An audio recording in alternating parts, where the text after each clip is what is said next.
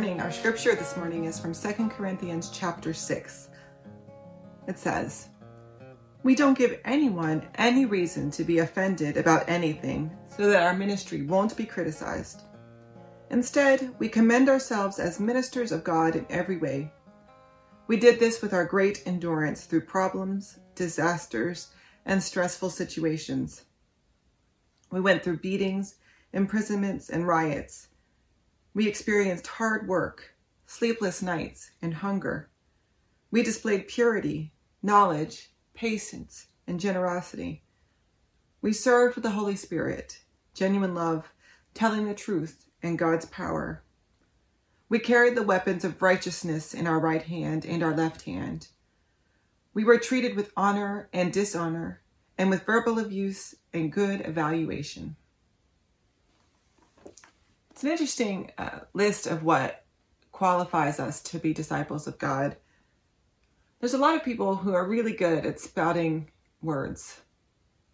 There's a lot of people who are really good at telling you the right things to do, who use the right words, who use phrases and ideas that make us feel good, that confirm our prior notions. There are a lot of people who are really good at speaking. And they think that's what faith is in the long run. That as long as you say the right things, that as long as you say the right kind of words, then you will be blessed.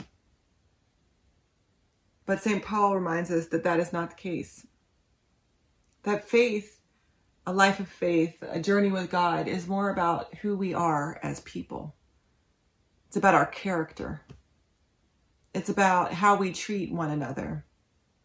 There's a quote, and it's, I think, likely misattributed to St. Francis of Assisi, but it says, "Preach the gospel, and when necessary, use words."